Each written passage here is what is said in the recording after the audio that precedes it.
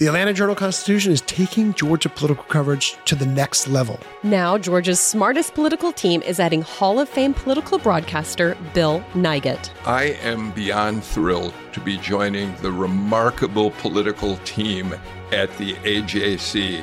And with the year that we have unfolding in politics, it's going to be an exciting ride. Read Bill Nigut's expert insight on AJC.com and listen to the Politically Georgia podcast with me, Greg Bluestein. And me, Patricia Murphy. And me, Tia Mitchell. Hear new episodes every weekday. Only from the Atlanta Journal-Constitution. Hip-hop is a product of black people. It's a product of black song and celebration. The Atlanta Journal-Constitution presents hip-hop's most pulled elements are pulled from the South. A Southern hip-hop story. We always go back to that moment of the Source Awards. Everybody wants your rhythm, but they don't want your blues. The biggest names in hip-hop. Atlanta is still the mecca for hip-hop. 50 years. No one can deny one film. The power of the South now. The South got something to say. Streaming now at ajc.com/hiphop. We're listening to Breakdown, Railroad Justice in a Railroad Town, a special podcast by the Atlanta Journal-Constitution. Visit our website, ajcbreakdown.com, for photos, video, and additional background.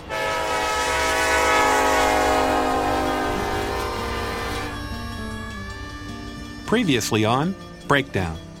We both felt like what he was telling us was true and what he was telling us that he had not committed this crime.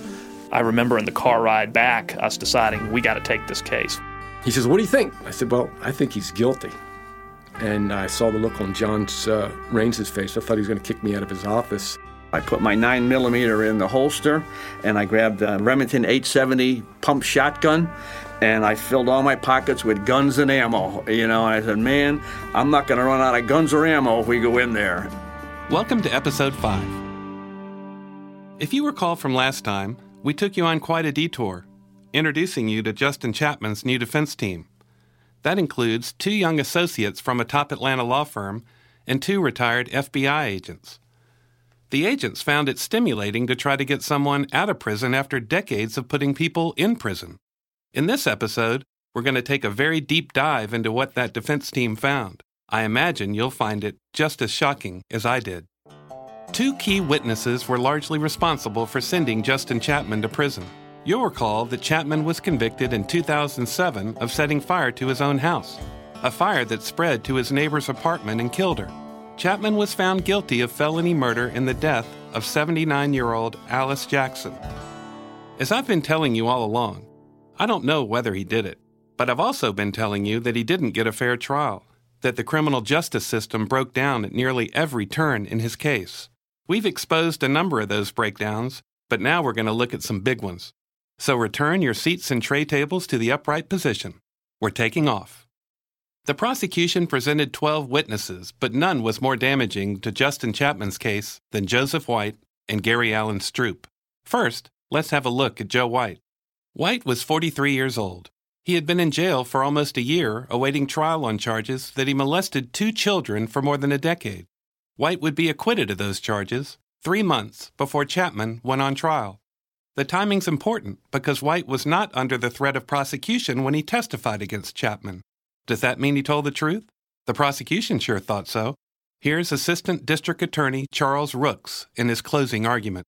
Joe White sat here in the witness stand, and he went through a withering cross-examination.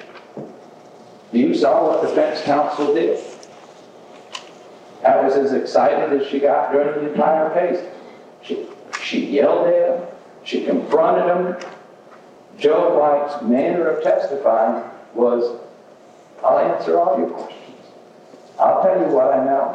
Joe White didn't do is come in here and tie this case up in a nice, neat package and say, for some unknown reason, I'm just going to tell a lie on this other person.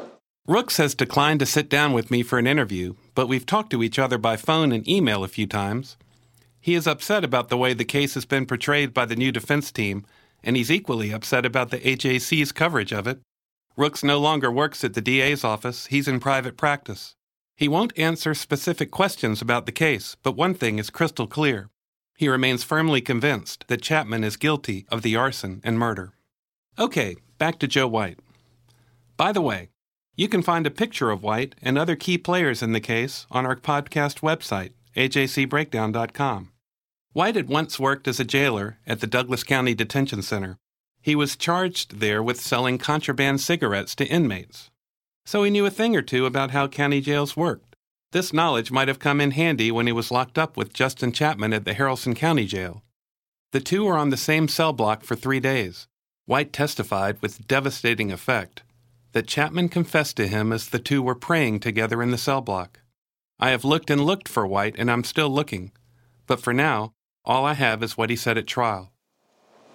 We had several conversations, and during one of the conversations, he told me that he did set the fire that killed the lady. At one point, he also said that he felt like he had done her a favor. He never showed no remorse for anything that took place, other than that he was scared. There was also the stupid testimony. There was a couple of people that heard him have conversations on the phone about they'll never catch me. I started the fire in such a way that Brandon's too stupid to find out who did it. He also made that comment to me a couple of different times. It's like, Brandon's never caught me doing anything. They're just too stupid, and they'll never catch me for this. Did you hear that? According to White, Chapman told him, Bremen has never caught me doing anything. They're just too stupid. Jan Hankins was Chapman's public defender, the state-provided lawyer who took Chapman to trial without adequate preparation and lost his case. Joe White probably represented Hankins' biggest challenge in court. He was a strong and effective witness, and it was up to Hankins to discredit him. The best way for her to do that was to show that he had a motive to lie. During her cross-examination of White, she tried to show that he talked to police about Chapman's confession at a time when his child molestation charges were still hanging over his head. Hankins tried to show the jury that White was looking for a deal. You were trying to get favor from Investigator Stevens from the District Attorney's Office in exchange for testimony. I was not trying to get the favor. Here's Hankins trying once again. You were trying to get a deal out of testifying against Justin Chapman, weren't you? No, I was not. Before we go any further, it's time for this week's Lesson in the Law. In 1963, the Supreme Court ruled in the case of Brady versus Maryland. This was a big one. Let's say the prosecution has evidence that would help the defendant. For example, evidence that would discredit a prosecution witness or could cast blame for the crime on someone else. This is called exculpatory evidence because it shows the defendant may not be culpable or guilty of the crime. In Brady v. Maryland, the court ruled that the prosecution must turn over this evidence to the defense. Failure to do so is a violation of the defendant's constitutional right to due process. The principle is so important that the court said the prosecution's intent doesn't matter. The prosecutors could deliberately be hiding information, or they might legitimately have forgotten to turn something over. It doesn't matter, according to Brady. It's still a constitutional violation. On appeal, if a court decides that the evidence had a reasonable probability of changing the verdict, then the defendant must have a new trial. You can imagine that this was one of the most important high court rulings in the history of criminal justice. What does the Brady ruling have to do with the Chapman case? If you remember from a previous episode, Hankins, who worked out of Atlanta, was having problems getting recordings of witness statements from the prosecution. There were a lot of witness statements that were either audio or videotaped, and the state was copying them or providing them to me.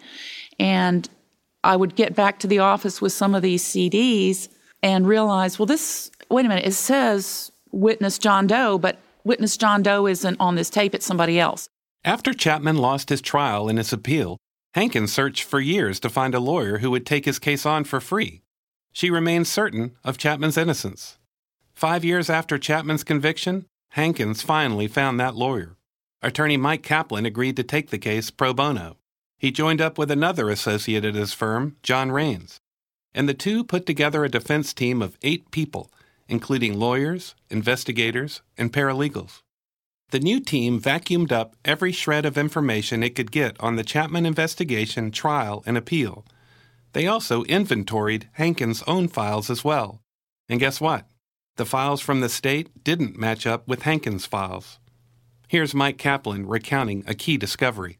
When we reviewed the videos of the interviews conducted by the police and by the trial prosecutor as well, we were struck by one video that occurred on August 2nd, 2006 of Joseph White. This was an interview conducted by the trial prosecutor himself of Mr. White after Mr. White came forward. In this interview, Mr. White made some very significant statements that we had never seen before because none of those statements were used in cross-examination of Mr. White at trial. We initially believed that simply as a result of the short period of time Ms. Hankins had to prepare for the trial, she may have just missed this material as a part of preparing Mr. White's cross-examination. Remember how, when he testified at the trial, White said he wasn't looking for a deal? Well, that's not what the newly found videotape indicates. Listen here as the trial prosecutor, Charles Rooks, questions White. Now, I understand that any reason that you would want to cooperate may be to try and get some consideration on your child molestation. Is that? Yeah. So, this directly contradicts White's testimony on the stand when he said he didn't come forward to seek a deal or consideration. During the pretrial interview with White, Rooks gave White different signals as to whether he could receive any benefit for his information. The problem is that if you're testifying in front of a jury and your incentive is to give us something that we want, then your testimony becomes less credible. See what I'm saying? Okay. Because you're doing it for a benefit. The benefit is what you get. And so that undermines the believability of what you're giving me. See what I'm saying? Okay. I wondered about that. I mean, I didn't know how that would look or anything to that effect. Here's Rooks telling White what he wants him to do. Is to be honest with me. We've got this woman who's been killed. And everybody liked her, man. She didn't do anything to put herself in harm's way. So if you've got information on that, you know, I'm not going to make any promises about what I'll do with your case, but I'll take it into consideration. Okay, so now Rooks is saying he will take White's cooperation into consideration. This certainly must give him a hope that something good is coming his way. And this is the type of stuff that is prime fodder for cross-examination, but only if the defense knows about it. By the way, this is kind of wacky. After Prosecutor Rooks tells White he'll take his help into consideration, a most unusual exchange occurs. Listen to what happens next. What I'd like to hear from you is information that I can go out and verify through other sources. Now, I don't know if you've got that kind of information or not, but that would be the best thing is if there's stuff that you got that I can go out. The only thing that I know is about where he told me before his meth, before the fire. Okay. And that's the only thing. I told that to the investigator a while ago. Before he started the fire, he took the meth and threw it in a vehicle. All right. Say what? The only thing White knows is where Justin Chapman hid his meth before the fire that killed Alice Jackson? Well, that is truly bizarre. White is supposed to be laying his cards out on the table, and he only plays one card, about where Chapman said he hid his meth. And he doesn't mention the confession. Only later, when prompted by Rooks, did White say that Chapman had confessed to him that he set the fire. But did he ever talk to you and tell you specifically that he had done it? What did he say? Why did he say he did it? He was having a fight with the landlord and had been falling out with the landlord, and he'd been having some problems out of the neighbor. As you can imagine, these exchanges between White and Rooks might have made a difference in Chapman's defense. Here's Mike Kaplan explaining why it didn't. So when we met with Ms. Hankins, we asked her why she did not use that video to cross-examine Mr. White. We played the video for Ms. Hankins in the firm library, and after about 2 or 3 minutes, Ms. Hankins just started shaking her head in disbelief. I asked her what she was thinking, and Jan turns to me and says, "I have never seen this before." And that's when we discovered that the trial prosecutor had never disclosed the August 2nd recorded interview of Joseph White, which was probably the most important piece of impeachment evidence in the whole case. John Raines picks up the narrative. When Miss Hankins told us she had never received the August 2nd video of White, we went back and checked the file she had turned over to us at the beginning of the case, and that file had other video interviews and audio interviews in it. The only one that was missing when you compared Miss Hankins' file against the work that we had gathered from the police and all that was this August 2nd interview. She was just missing the most critical evidence. As you can hear, Kaplan and Raines described this episode in dispassionate, lawyerly terms. Jan Hankins, the public defender, is a little more emphatic. She remembers Kaplan showing her the video for the first time and remembers her realization that she'd never seen it. I knew that stinking Joe White was lying. I knew he was lying. I knew he was lying, and I could not prove it. Remember, under the Brady ruling, it doesn't matter whether the prosecution deliberately conceals evidence or just forgets to hand it over. If Hankins didn't get that video, as she says, that was an obvious Brady violation. White's statements on the video helped to undermine his statements at trial, and he was the state's star witness. Rooks says in court papers and in emails to me that he didn't hide anything from Hankins, that she had what he had. In an affidavit, he says he completely disclosed the existence of the video and its contents to Hankins. There's also the mysterious missing page of a letter that White wrote to his minister from jail. More than 3 weeks after his interview with Rooks, White wrote up an account in which he details Chapman's purported confession. In the 5-page account, handwritten on lined paper, White claimed, among other things, that Chapman had told him that he started the fire in such a way police couldn't prove it. He also said that Chapman told him he didn't mean for the fire to kill Alice Jackson, but he believed she was better off now. It's important to note that this statement was written on the front side of the 5 pages, and that the back sides of each page were blank. Along with this lengthy statement, White wrote a cover letter to his pastor. The cover letter was 2 pages, the front and back of the same sheet of paper. Hankins has said that Rooks faxed her the statement and the cover letter, but the back page of the cover letter was missing. It wouldn't have been obvious that a page was missing because the first page of the cover letter ended with a complete sentence. So what did White write on that second page? I quote, "Hold off giving my statement to police. I want to see what's going on for a few days." Mike Kaplan says that was an important piece of information that Hankins should have been made aware of. He reported to his pastor on some of the information that he had gathered against Justin in the prison. But critically, in the second page of that letter, Mr. White directed his pastor to hold off on giving his statement to the police because he wanted to see what was going to happen with the pending child molestation charges against him. In other words, he was looking for the maximum bargaining leverage that he could obtain. Rooks, in his sworn statement, said the missing page from the fax he sent to Hankins was not omitted intentionally.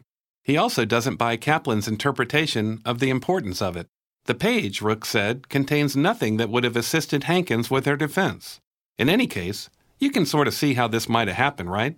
The letter was written on the front and back of the page, and Rooks might have only faxed the front. I can see myself doing that. Our journalists at the Atlanta Journal-Constitution are working around the clock to keep you updated on all the developments surrounding the Trump indictment. Now the AJC is putting all of our coverage in one place with our new Trump 19 newsletter. Every Wednesday, you'll have our latest coverage and analysis on this historic case in your inbox. So sign up for free today at ajc.com/indictment newsletter. That's all one word. ajc.com/indictment newsletter. I'm Ernie Suggs. And I'm Nedra Rhone. Atlanta has been known as the Black Mecca for so many years, but that means something different to everybody. It means everything to me. Every day I wake up, I learn something new. Well, you all can learn something new by subscribing to the Atlanta Journal-Constitution's new newsletter called Unapologetically ATL. It's all about the people, the events, and the entertainment happening in Metro Atlanta that Black people might want to know about.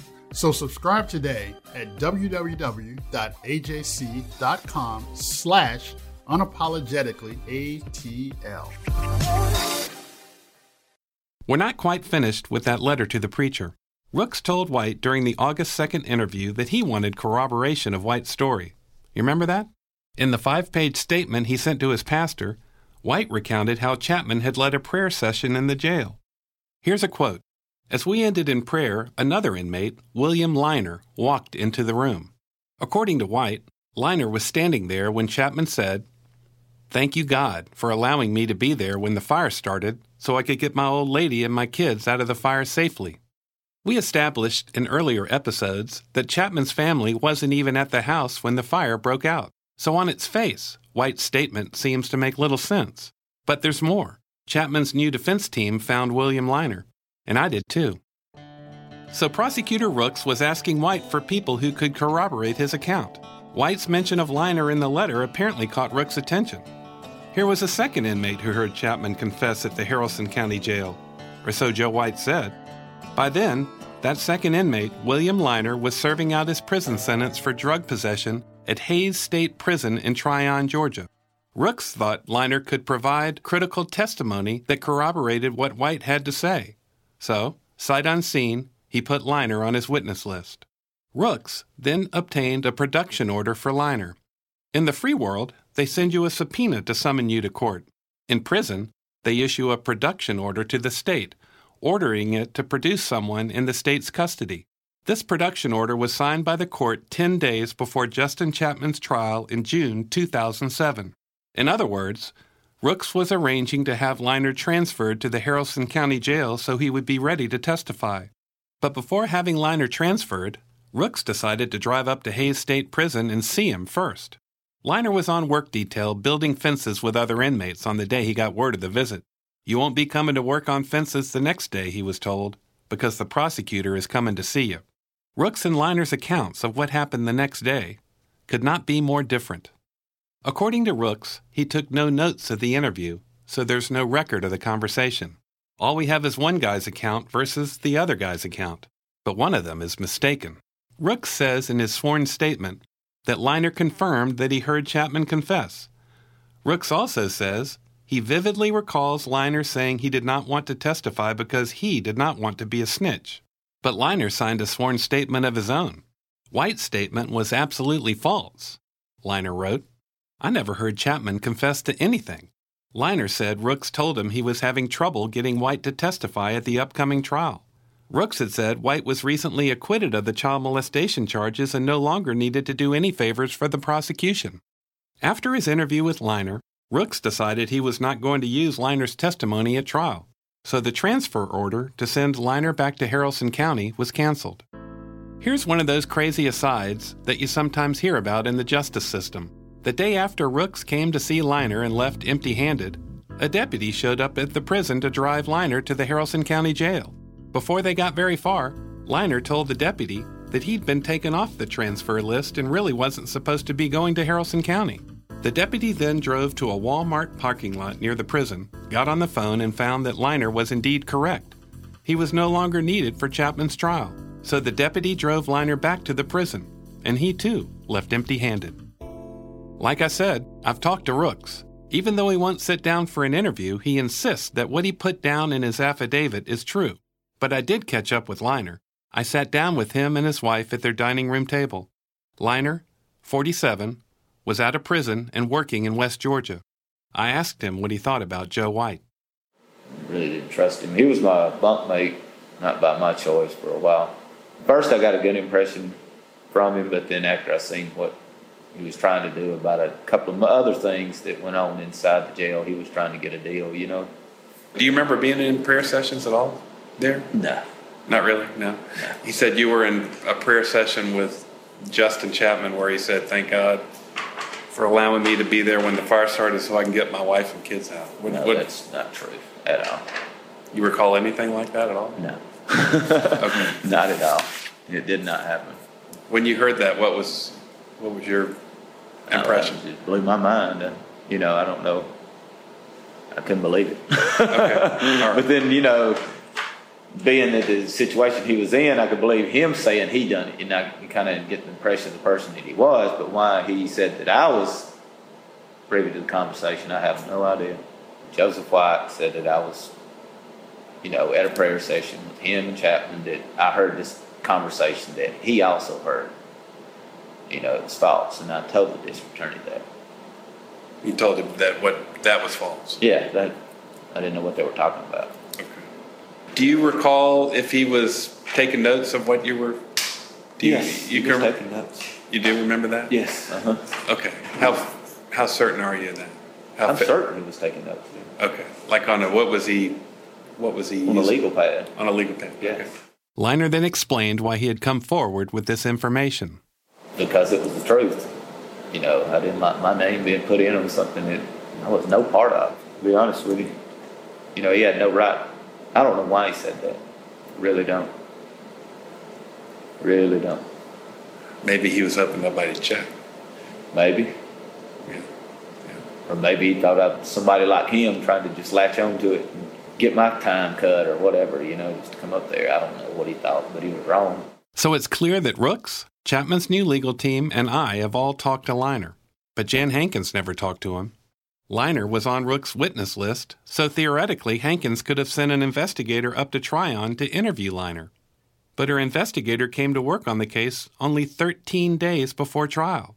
For Hankins, Liner remained a name on a list and nothing more. How powerful would that have been if Jan had that? Well, that would have undercut Joe White. That's John Insonia, a former FBI agent who's now a member of Chapman's new defense team. It would have been really powerful because there's two witnesses that led to Justin's conviction, White and Stroop. And stuff like Billy Liner would have undercut the credibility of Joe White. Then the jury's got something to hang their hat on and say, there's just too much doubt going on over here. Remember the Brady ruling? It's still in effect. If what Liner told me is true, if he really told Rooks that he didn't hear Chapman confess, then Rooks should have turned that over to the defense. But Rooks claims Liner didn't say that, and he has no notes from the interview. He's also insisted he hid nothing from the defense. And here's what he had to say in his closing argument.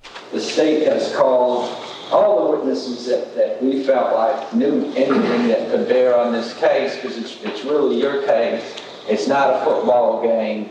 I'm not here to hide the ball somewhere. I can't steal their signals. We know what happens to district attorneys who mislead. They get disbarred, they get sued, they get put in jail. We've seen that happen nationally. This is not a game. This is about a search for the truth. The number 2 prosecution witness was Gary Allen Stroop, he of the Stoop. Stroop died a few years ago, still in his 20s, so he is not available to answer questions about the fire and what he saw. Let's go back to the night of June 20, 2006, the night Justin Chapman's house burned down and Alice Jackson died. Gary Allen Stroop told the police he was sitting on his front porch, Stroop's stoop, at 3 a.m. when he spotted a figure walking near the corner of his street. You may remember in episode 3, we visited Stroop's stoop in Bremen. There we met Miguel Santos, who now lives in the house that Stroop lived in then. We also met Miguel's 100-pound German Shepherd, Zoe. What we learned was that Stroop couldn't have seen Chapman from his stoop.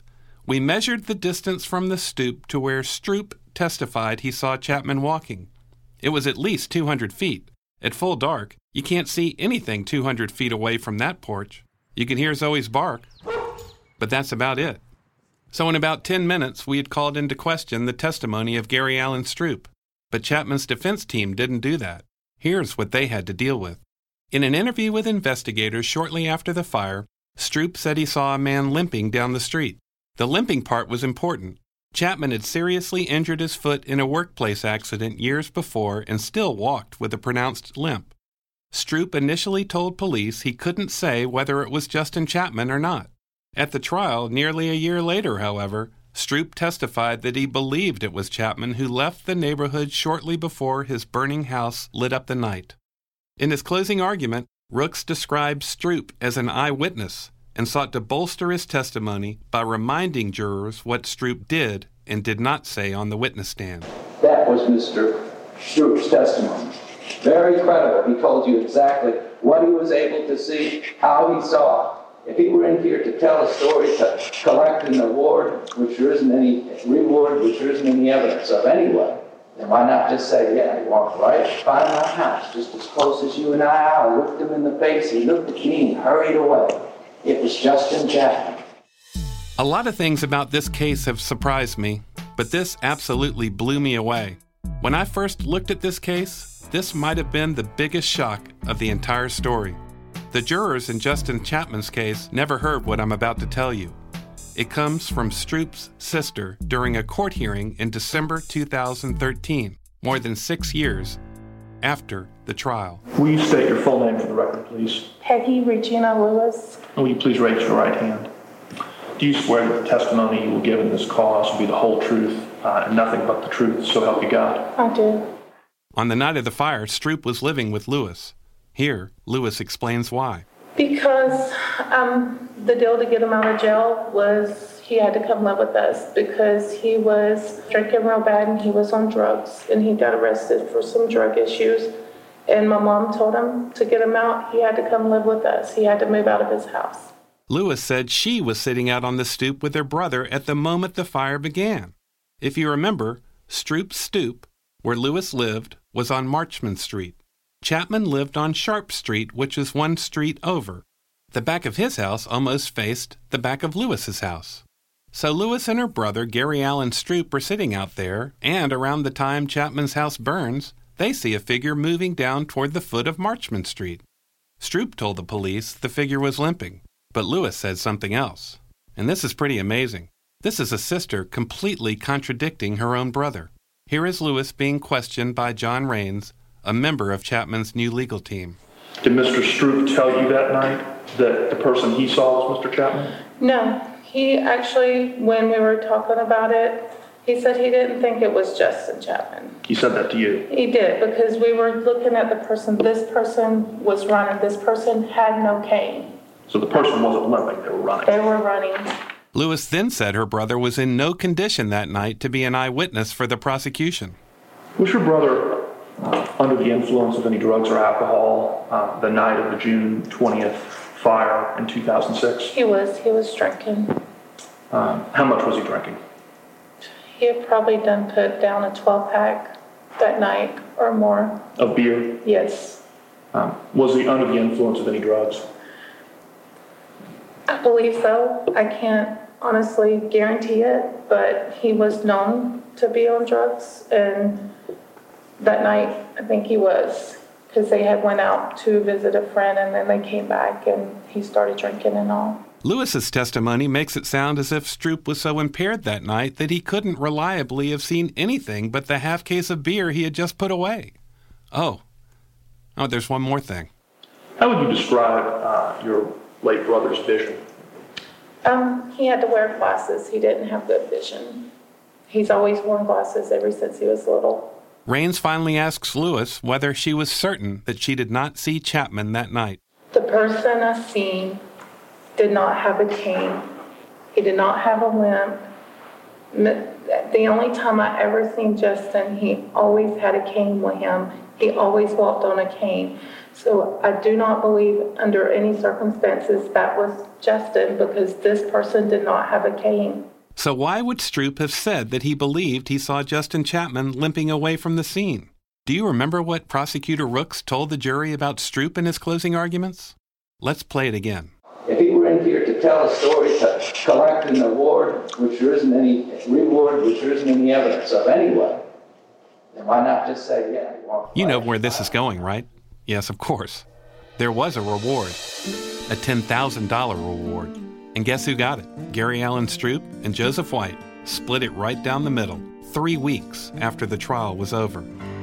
Rooks said in his closing argument there was no evidence of a reward, but it wasn't even a secret. If you recall, Chapman and his family fled their house the night of the fire to stay with their friends, Stephen and Brandy Hughes. Arson investigators interviewed both Stephen and Brandy the day after the fire, a year before the trial, and they told them about the reward money. Well, how do I know that? I have their recorded interviews. Here's what one investigator told Stephen Hughes. My office has a program that offers a reward up to $10,000 to anybody that gives information that leads to the arrest and conviction of any arson. I don't know nothing about that. I'm just telling you that it's there in case that might help jog your memory something. Later, when they asked Hughes if he would call Chapman up on the telephone and try to get him to say he set the fire, the investigators mentioned the reward money again. So if you called him, would he tell you? I don't know. Because it's a lot of money. $10,000. And you know what? It's even more than it is. It's a lot of money, but it's a free ride for you and your wife. So the arson investigators were spreading word about the reward. The Hughes knew about it. Stroop and White had to have known about it since they collected it. But the prosecutor told the jury there was no evidence of a reward. And that was after one of the prosecutor's own witnesses, the lead police investigator, confirmed during the trial that there was money floating around out there. Duana Allred lived right across Marchman Street from Stroop's stoop. She testified during the same hearing Stroop's sister testified in 2013. Allred had nothing good to say about Stroop. Would you characterize Mr. Stroop as truthful or untruthful? Untruthful. Why would you make that characterization? He's an unsavory character. And how would you characterize his financial circumstances? Dire. Did he ever steal from you? On 2 occasions. I had let him do yard work to give him some money for cigarettes and sodas, and that he said that they needed. I'd let him go into my house to use the restroom, get a drink of water. Both occasions, there was small amounts of money taken out of my purse. She also said that Stroop had told her about the reward. And she said he asked her to keep it a secret. What did you talk to Mr. Stroop about within a few days of the fire? He had advised me that there was a $10,000 reward that he was going to get. And please don't say anything to his sister, as she would want some of that money for them staying there. He was going to use that money to get it out. And he mentioned that reward money shortly after the fire? Yes. Stroop was apparently able to keep his secret. Here's what his sister, Peggy Lewis, would later say. Did Mr. Stroop ever tell you that he thought the person that you all saw for an instant on the night of, or the early morning of June 20th, 2006, was Justin Chapman? When we first started talking about it, he said he didn't believe it was Justin because, once again, this guy had no cane. And did you ever hear your brother say that it was Justin? He told the detectives, from my understanding, that it was Justin. Did you tell him that in your presence? Not in my presence. How did you find out about that? After he was given the reward money. Before we move on, let me return to Duana Allred. Allred hit one other very curious note in her testimony, and I'm not sure what to make of it. She said that she too was sitting outside her house at 3 a.m. that morning when the fire began. Yeah, I know. I don't know what it is about all these people in Bremen sitting outside at 3 o'clock in the morning. But Allred says she didn't see or hear Peggy Lewis and her brother sitting on their porch that night. Nor did she see a figure walking across Marchman Street, she testified. Like I said, I don't know what to make of that. I'm just passing it along. Mike Kaplan, one of Chapman's new lawyers, said the fact that both White and Stroop received reward money puts their testimony in a completely different light. That money was offered prior to the trial in this case to encourage, ostensibly, people to come forward and tell the truth. But money, particularly a lot of money offered to people in desperate circumstances, can cause them to do things other than tell the truth. Mr. Stroop was in a position in life where he would have said just about anything for $5,000, and he did. Mr. White, who was also given reward money, had recently been accused of child molestation and was also in a difficult part of his life when he testified at the trial. Reward money, while it may be offered with good intentions, can lead to significant inaccuracies in our criminal justice system because of the incentives to tell lies, to assist the police, and convict wrongfully the innocent. All these revelations don't prove that Chapman is innocent, but they do show conclusively that the jury didn't have all the facts when it found him guilty, and the new evidence would figure prominently in the hearing for Chapman in December 2013. That was a habeas corpus proceeding in which Chapman's new lawyers asked a judge in Telfair County, where Chapman was incarcerated, to give him a new trial. New judge, new court, new lawyers, new evidence. Did Chapman actually have a shot at a new trial? Next week on Breakdown, Justin Chapman tells his side of the story. I come back out, He was gone. I wouldn't let it go. I followed him in the street. I pointed the pistol at him. He come back. I walked back into my yard, and he kept on walking back into my yard. And I thought, this dude's an idiot. So I began to beat him with the pistol. Please go to ajcbreakdown.com for photos of the cast of characters, a timeline, court documents, and bonus audio and video. Breakdown is a production of the Atlanta Journal-Constitution. The story is reported and told by Bill Rankin, produced by Richard Hallex. The music for Breakdown was composed and performed by Bo Emerson. Audio production by Chris Basta of CO3 Sound, Atlanta. Story consultant Susanna Capilouto. Special thanks to Billy Thurman, Bert Roten, Eric Netherton, and Brian Anderson.